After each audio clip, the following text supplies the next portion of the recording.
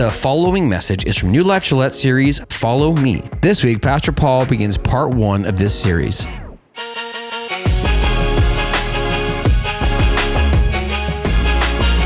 It is so good to be with all of you in the room today. And for those of you over at the prison and the jail, it is so awesome to be with you every week. And for those of you watching online around the world, because we have people in Germany, family that's there in Germany almost every week hangs out with us. There's people in Salt Lake City. Maybe you're one of those. Down in Denver, Omaha, Nebraska. It's crazy when we look at who's watching and where they are, that we have people all over the place. Isn't that cool? And so it's so cool that New Life is around the world. And so it's good to be with all of you today, because today we're jumping into a new sermon series, and it is called Follow Me. And I'm so excited about this sermon series because of the direct where we're going with this and learning what it means to follow even at a different level. Because whether you believe it or not, we've been doing that all of our lives.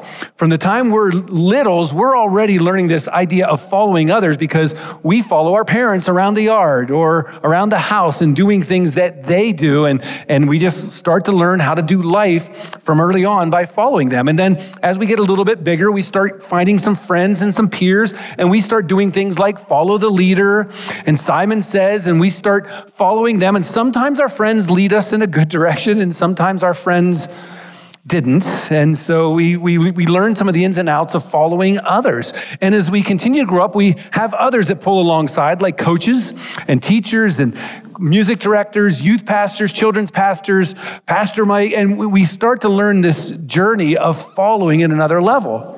And as we get even bigger as adults, we start having jobs, and we have people who manage us and lead us and help us to know what we're supposed to do at different times.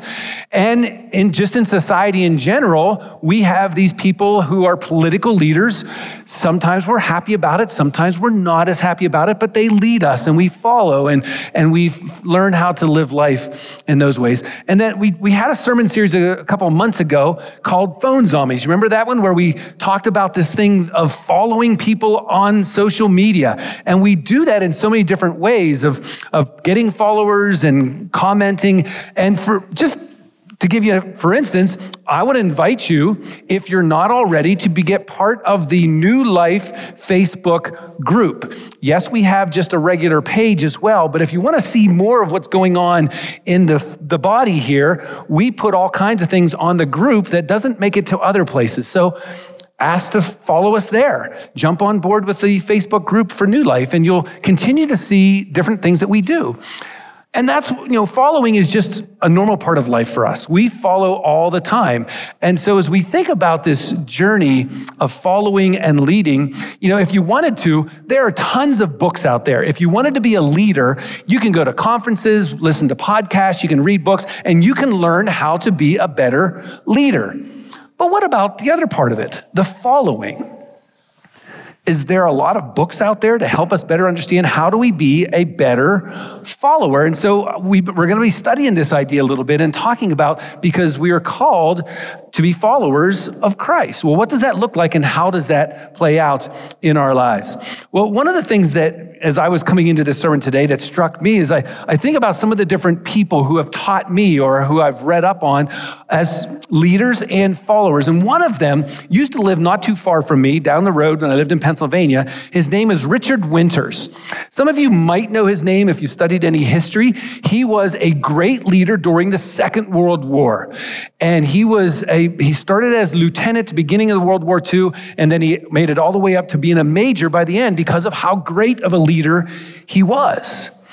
And you might be wondering, why am I talking about him as a leader today? Well, we just came out of Memorial Day. And so my mind is thinking a little bit about those who have served in our place and given up that ultimate sacrifice. But also, why do I think about him is because of the great leader that he was. And also, today is June 5th, meaning tomorrow is June 6th. Who knows what June 6th is in history? It is D-Day. So that is the day that the Allied forces during World War II, when they first started into Europe to start pushing Hitler out of the way. Well, Richard Winters, part of the Easy Company 506 Regiment, 101st Airborne Division, was there. He was there on D-Day, and he had leading his troops, he had a major responsibility of there was these huge cannons that were showering shells down on the soldiers as they were coming onto the beaches, and they were tasked with taking care of those cannons. So I'm going to watch a little clip here for me, and as you do, you'll hear a little bit about that job that they were asked to perform, but more importantly, I want you to hear Winters talk about leadership and talk about his men that he was leading. And then also, you're going to hear a little bit from those who were willing to follow and what it meant for them as they followed. Check this out. We thought we knew where every foxhole was in Normandy. We knew where everything was. We knew it cold. But on this one, the Germans had moved in there and camouflaged us so well, we didn't know it was there.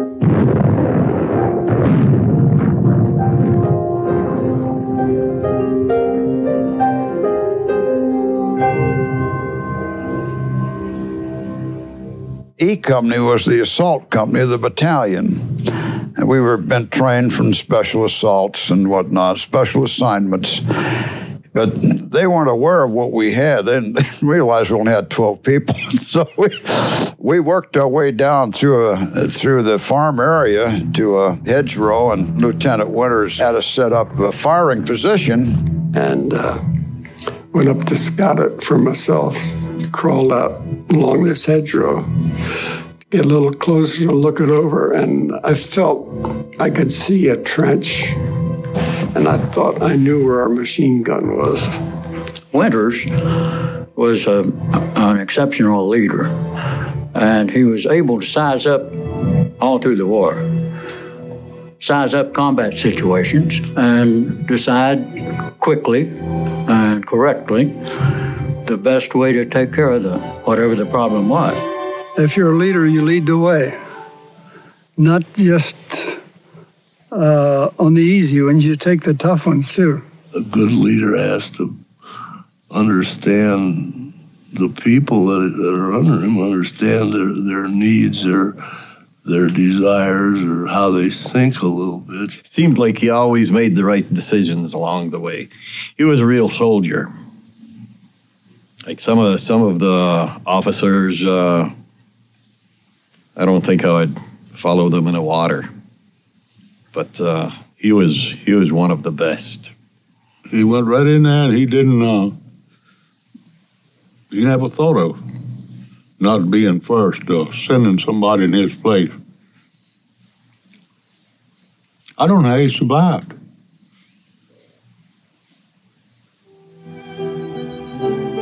But he did. I look upon them, each man with great respect I can't describe. Each one of them proved himself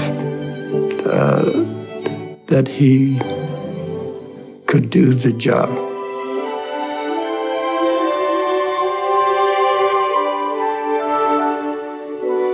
We've been through Normandy.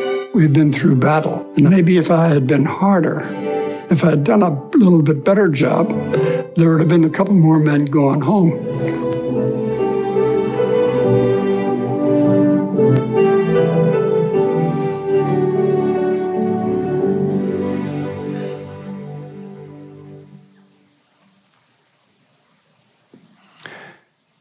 You hear the hearts of the people that were with him on this journey and their willingness to place themselves under him and follow.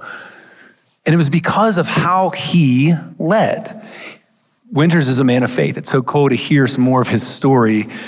Maybe you want to check that out, because he led with a love and a respect that he had for his guys, and his guys then were willing to follow. And as we think about us then, we're also asked in different ways at different times to follow others.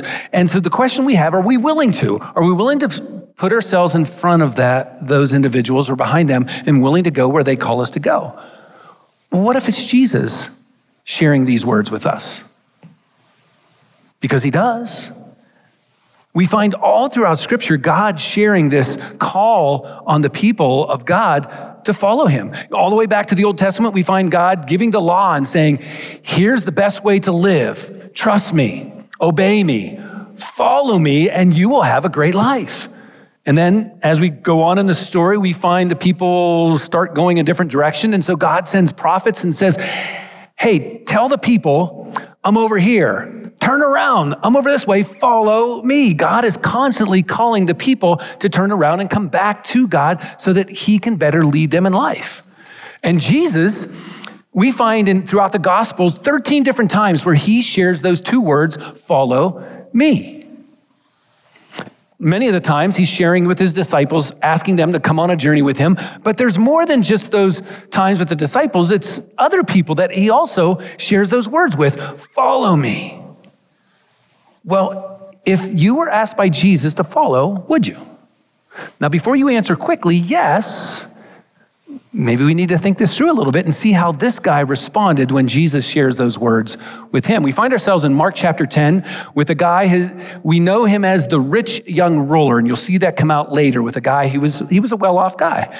As Jesus was starting out on his way to Jerusalem, a man came running up to him, knelt down and asked, "Good teacher, what must I do to inherit eternal life?" So we see this guy coming up to Jesus, and instantly he shows a level of respect as he's willing to kneel down and show that Jesus is up here, he's down here. Now, we see that he says this because he's a good teacher. And so he sees that he has a level of authority. He has some disciples around him. So because we don't know what else he knows about Jesus, but he at least shows this sense of respect for him. And then he asks for this thing, eternal life. Now, you think about that. That's a pretty good thing, isn't it? He's asking for eternal life. How many of you here are thinking, I want to know that answer? Yeah, that's a good thing, right? Eternal life, a blessed life. We want to get into that. And so maybe some of you are saying, let's cut to the chase. Let's get to the answer right away. You know, patience is one of the fruits of the Spirit. Maybe we should work on that a little bit. Kidding, let's go forward. Jesus now has an opportunity to interact with this guy, to take him on a journey. Let's see what Jesus says. And Jesus is about to have a comical moment with him if you pay attention closely. Why do you call me good? Jesus asked. Only God, wink, wink, is truly good. But to answer your question, so if those of you who are just waiting for the question to be answered, he's about to answer that, even though he was just winking because he's God. I don't think the guy knows that yet, so we'll go on with the story. So the answer to your question, you know the commandments. You must not murder. You must not commit adultery. You must not steal. You must not testify falsely. You must not cheat anyone. Honor your father and your mother. So what is Jesus sharing with him as the answer? But he's taken him back to the 10 Commandments. Any Jewish person in that time period, if they knew anything in Scripture, they would have known the 10 Commandments. And so Jesus just starts sharing the list of them, showing that this is part of that journey. Now, can you imagine the guy as he's hearing? I mean, this is a checklist, isn't it? How many of you here, as you go through life, love a good checklist? Things that you can check off when you get them done. Is there anybody out there? There's a few of you out there willing to admit that. I mean, well, some of us love having a good checklist because we know then when we're getting it done, we're feeling good about the day. Well, this guy, you can just imagine his smile getting bigger and bigger as Jesus listened. Don't steal, check. Don't commit adultery, check. Don't murder, check. And it's just getting bigger with the big smile, and he's getting all wound up. He says this, "Teacher," the man replied, "I've obeyed all of these commandments since I was young." He's feeling good, isn't he? And we love being able to give that answer, don't we? When we are tasked with something, we're asked to do something, we love to be saying, yes, I did it. Did you take out the trash? Check. Yes, I did. Did you put gas in the car? Check. Yes, I did. And I also got my second mortgage so I could put the gas in the car.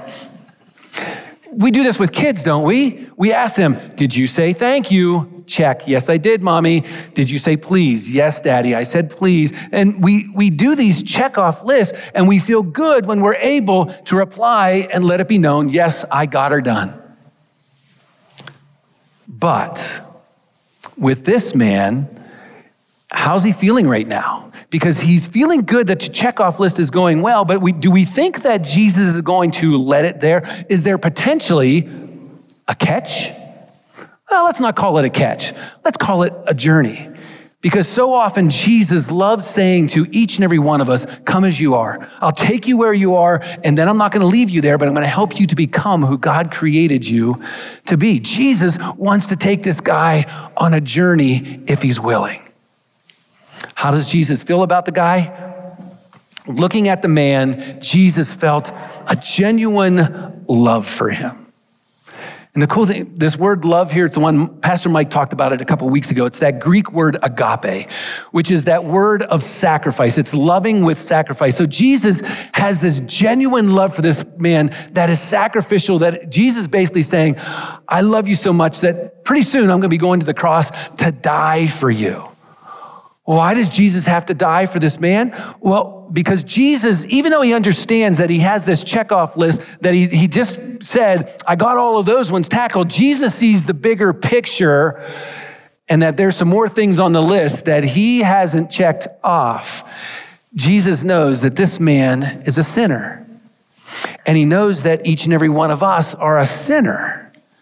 And so here's the deal. If we try to check all the boxes to get eternal life, if we're doing it on our own merit, we will fail every time. We can't do it on our own. It's an impossibility. We have all sinned. We have all fallen short of God's glory. There's something on the list that each and every one of us have fallen short on. But even though Jesus knows that this man is a sinner, even though he knows that every single one of us are here, Jesus still meets him where he is. And he has a genuine love for him. Isn't that the coolest line? Jesus knows he's a sinner. He's going to be the reason that Jesus is going to have to die on the cross, but yet Jesus has a genuine love for him and for each and every one of us because he wants to get us to that journey towards eternal life.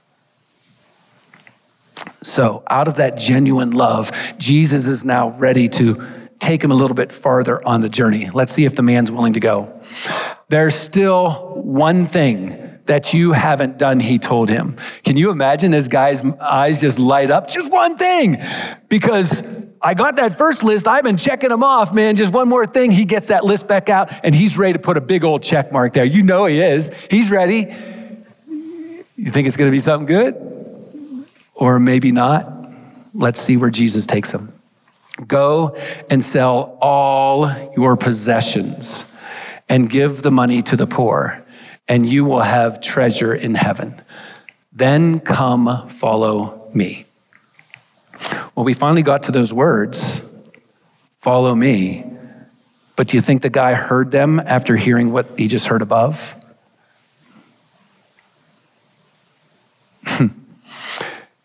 The guy was certainly struggling at this point. Do you ever have one of those moments where you had all of this excitement, energy going on, only to have it dissipate quickly? I think, you ever been at a surprise birthday party or some type of party that's supposed to be a surprise and everybody is wound up, you're expecting the people to walk through the door all of a sudden, and then someone else walks through the door and so all the energy just comes down in a moment. Well, this guy here, because he was wealthy, all of a sudden, he's expecting just to be able to check off the box. Instead, he's saying, let's make a deal because I want to know what's behind curtain number 2 because I didn't like curtain number 1.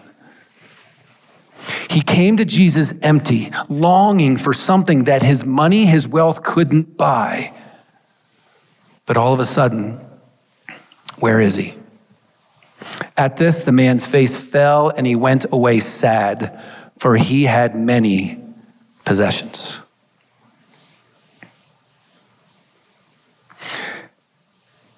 Now, before any of you start getting up and walking out thinking, I'm like that guy. I've got some wealth and I've got a bunch of possessions and things, and I might be wanting this eternal life journey, but maybe I don't want what he's getting. And so, before you start getting up and walking out, let's think this through a little bit about what Jesus is asking him and how potentially it applies to us. Because here's the deal. Jesus is sharing a specific word with a specific man for a specific reason. But as we look at what Jesus shared with him, in comparison to the totality of Scripture, the rest of the biblical story, Jesus, God, never at any point to any other person told them that you needed to take and sell all of your possessions, take all of your wealth, and give it all away to the poor. He never did. Now, did Jesus tell us at different times that we should help the poor? Absolutely. Did he help us to understand that we should be people of generosity? Well, sure. Pastor Mike shared a text about that this morning. Does he help us understand of trusting God with our finances? Absolutely. But for this man, because of Jesus knowing the bigger picture of this man's story, Jesus shared what was holding this man back. The thing that was keeping this guy from truly understanding how to find the blessed kingdom life here today. You see, Jesus, he shared that checklist with the guy, the one from the 10 Commandments, the second half of the 10 Commandments, where the guy was able to check them all off. But Jesus also knew this man's life, and he knew the beginning part of that checklist, the beginning of those 10 Commandments. And Jesus knew that it was up there where he was wishing that guy would hear him say, "Follow me." Because it's in Exodus chapter 20 where we see the beginning part of that list, and it goes like this: "You must not have any other God but me. You must not make for yourself any idol of any kind or an image of anything in the heavens or on the earth or in the sea. And you must not bow down to them or worship them." You see, the guy was good at those ones at the bottom part of the list, but this one here, where he was supposed to trust God with his life, instead, what this man did is what so many of us often do, is instead of having God up here, the one that we worship, the one that we put our faith in, our security is in it, our identity, instead of having God be at the top, so oftentimes we still have God around, but we have other things in our life. With this guy, it was his wealth and his possessions. He put it up there, and that's where his identity was. That's where his security was. That's where he believed, he had faith in. It's what he worshiped, or it's what he considered to have great worth. And if that ever came crashing down, you can imagine how his world would be turned upside down, because that's where his faith was. But what if we had God up there instead? So oftentimes, there's some of us in the room that need to pay attention, because some of us are like this guy. And we have our money and our wealth and our possessions up here, and that's what guides us. It's how we communicate. It's what we have our strength in and our faith in. It's what our identity is in. And we struggle with life because we get anxious. We get nervous because what if there's inflation? What if things happen in this world that causes my finances to not be as strong? For some of us, it's not finances. For some of us, it's sports. You know, maybe it's us playing sports, still living in the day back when I was young and used to be great at sports.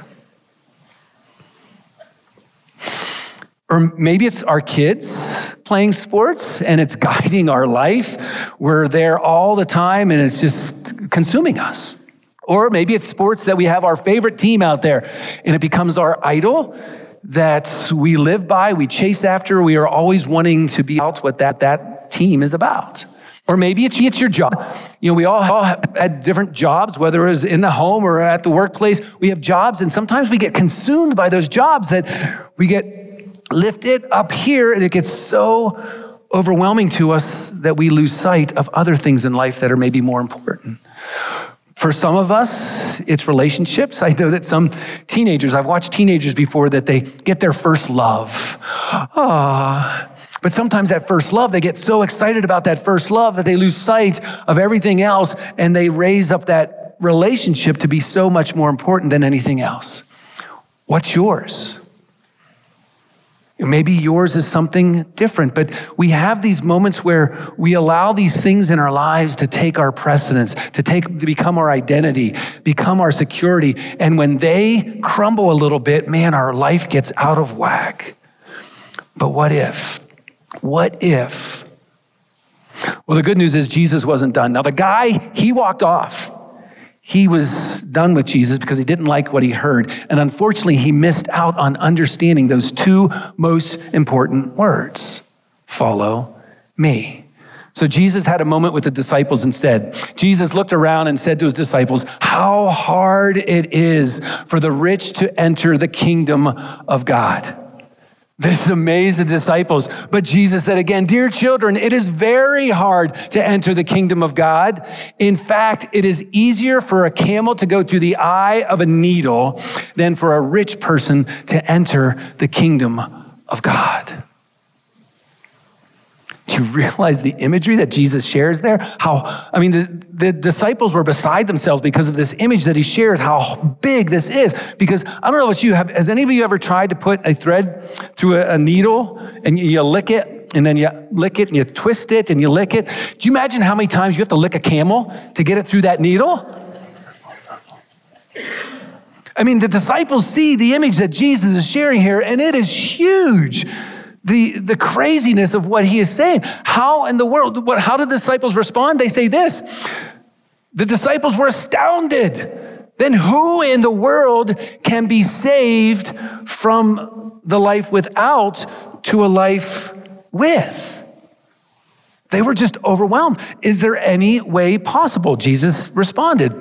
Jesus looked at them and intently said, humanly speaking, it's impossible.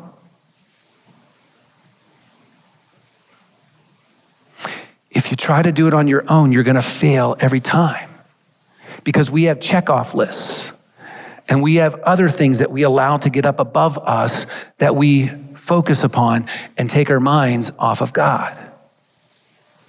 So what do? Jesus says, but not with God. Everything is possible with God. Do you remember back in the earlier part of the story when the guy first approaches Jesus and he says, good teacher? And Jesus winks at the disciples because he wants to get this message across to this guy of just who he is. He says, why do you call me good?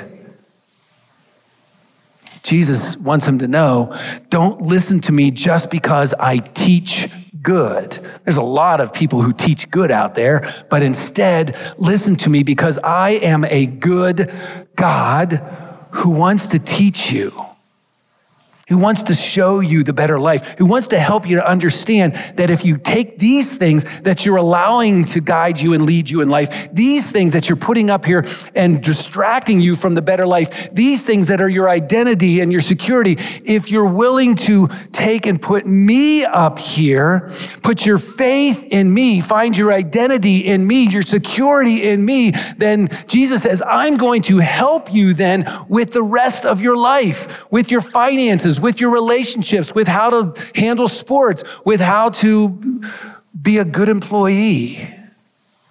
Jesus says, know that I am a good God. Put your faith in me, follow me, and find the kingdom life. Last week, Pastor Mike talked about the Apostle Paul and shared this imagery of Paul later on in his journey after he had surrendered his life to Christ and over sacrificed his life for the sake of the gospel of Christ. And Paul found great joy and hope and peace in that journey. But before he got there, as we look back earlier in Paul's story, he was like this rich young ruler. He was one who had other things that were guiding him. He had God in the mix, but he had his popularity and his power and his prestige. And those were the things that he lifted up, that he worshiped, that he wanted to be about the checklist of living his life as a good Jewish leader. But then he met Jesus and everything changed. He responded differently than what the rich young ruler said when Jesus says, Paul, follow me. Paul says this in Philippians chapter 3, I once thought that these things that were up here were valuable, but now I consider them worthless because of what Christ has done. Yes, everything else is worthless when compared with the infinite value of knowing Christ Jesus, my Lord. For his sake, I have discarded everything else, counting it all as garbage, so that I could gain Christ and become one with him. I no longer count on my own righteousness, check, check, check, through obeying the law. Rather, I become righteous through faith in Christ. Do you see the difference? And because of Paul's willingness to hear the call of Jesus on his life, for his willingness to be transformed and reverse it and put Jesus up here, everything else that was in his life that he now was willing to discard, Jesus now simply led him on how to live with all of that other stuff in life. And through that, Paul lived a life of hope, knowing he was loved unconditionally, finding joy even when he was being beaten down, and finding peace even in the turmoils of life. What about you? Because Jesus looks at each and every one of us here, and he does call on us, follow me. You know, there's some of you in the room here that maybe you haven't even made that first step yet. You heard about these people this morning getting baptized, and some of them, their lights are on their wall because they just recently said, I'm following Jesus. I recognize that Jesus paid the price for me on the cross. He took my sins and the death that I deserved on the cross. Jesus took my place because he looked into my heart with that genuine love and said, I'm willing to die for each and every one of you so that you can live into eternal life. Do you want to put your faith in Christ today? Are you in that place after running from him of looking for other things in life to try to find that hope and peace? Are you ready now today to say, I want to know Jesus? If that's you, I would love for you to take the I am decided card, or I have decided card. And right at the top of the list, okay, it's a checklist, I know, but at the top of that list, it's an opportunity for you to check, I commit my life to Jesus. And I invite you to bring that up to one of our prayer warriors who are going to be up here after the service. Hand it to them. They want to pray with you. And then we're going to take this card and we're going to start sending you some information to help you to learn how to take some next steps on that journey of following Jesus. I invite you on that journey with us. Now, for the rest of us who maybe we've already taken that initial step, we said, yes, Jesus, I put my faith in you. I thank you for the eternal life that you place in front of me because of my faith in you. But even though we've said yes to Jesus as our Savior, there's still some parts of our lives that we are still saying, Jesus, I still want to be the boss of this part of my life. Whatever that is for you in your life. And Jesus says, you're missing out. You're missing out because there's such a better life if you're willing to allow me to take that step in your life, to put your faith in me, to follow me, to allow me to lead you and guide you. So what's yours? What is that thing that you are still holding on to you and is holding you back from the best life, the kingdom life that can be found here on earth as we head towards the eternal life? Here's what I want you to do with it. Whatever it is, whatever you can imagine that is in your life that's holding you back from a better journey with Jesus, I want you to hold it in your hands right now. Just grab hold of it. Just pretend it's right there. And as I pray, I'm going to invite you in a certain moment to drop it at the feet of Jesus. God, you call us to follow you, Jesus. You show that there's a lot of things in life that can hold us back from that, like this guy that you encountered in the story. And God, you invite us to follow you, to put our trust in you so that this stuff that hinders us some days from following you, you invite us to follow you so that we can find a better life, even in those areas where we have put our identity and our security. God, so oftentimes if we keep it there, it's like sandy soil and we sink. But Lord Jesus, we pray that as we take this thing that's in our hands, this thing that is holding us back from following you with abandon, God, I just pray that as we now drop it at your feet, that you will take it and put it in its proper place and allow us to put you above us so that we will worship you, that we will obey you, we will follow you so that we can find the better life that you have in store for each and every one of us. And Lord Jesus, for those people here today that are now saying, I commit my life to you for that first time, Lord Jesus, you're celebrating today. you're celebrating with us as we get ready to put a light on a wall up here to celebrate and to look forward to the journey of faith that these people are now putting in front of them as they put their faith in you for their eternal life. Thanks, God. We pray these things in your holy name. And all God's people said, amen.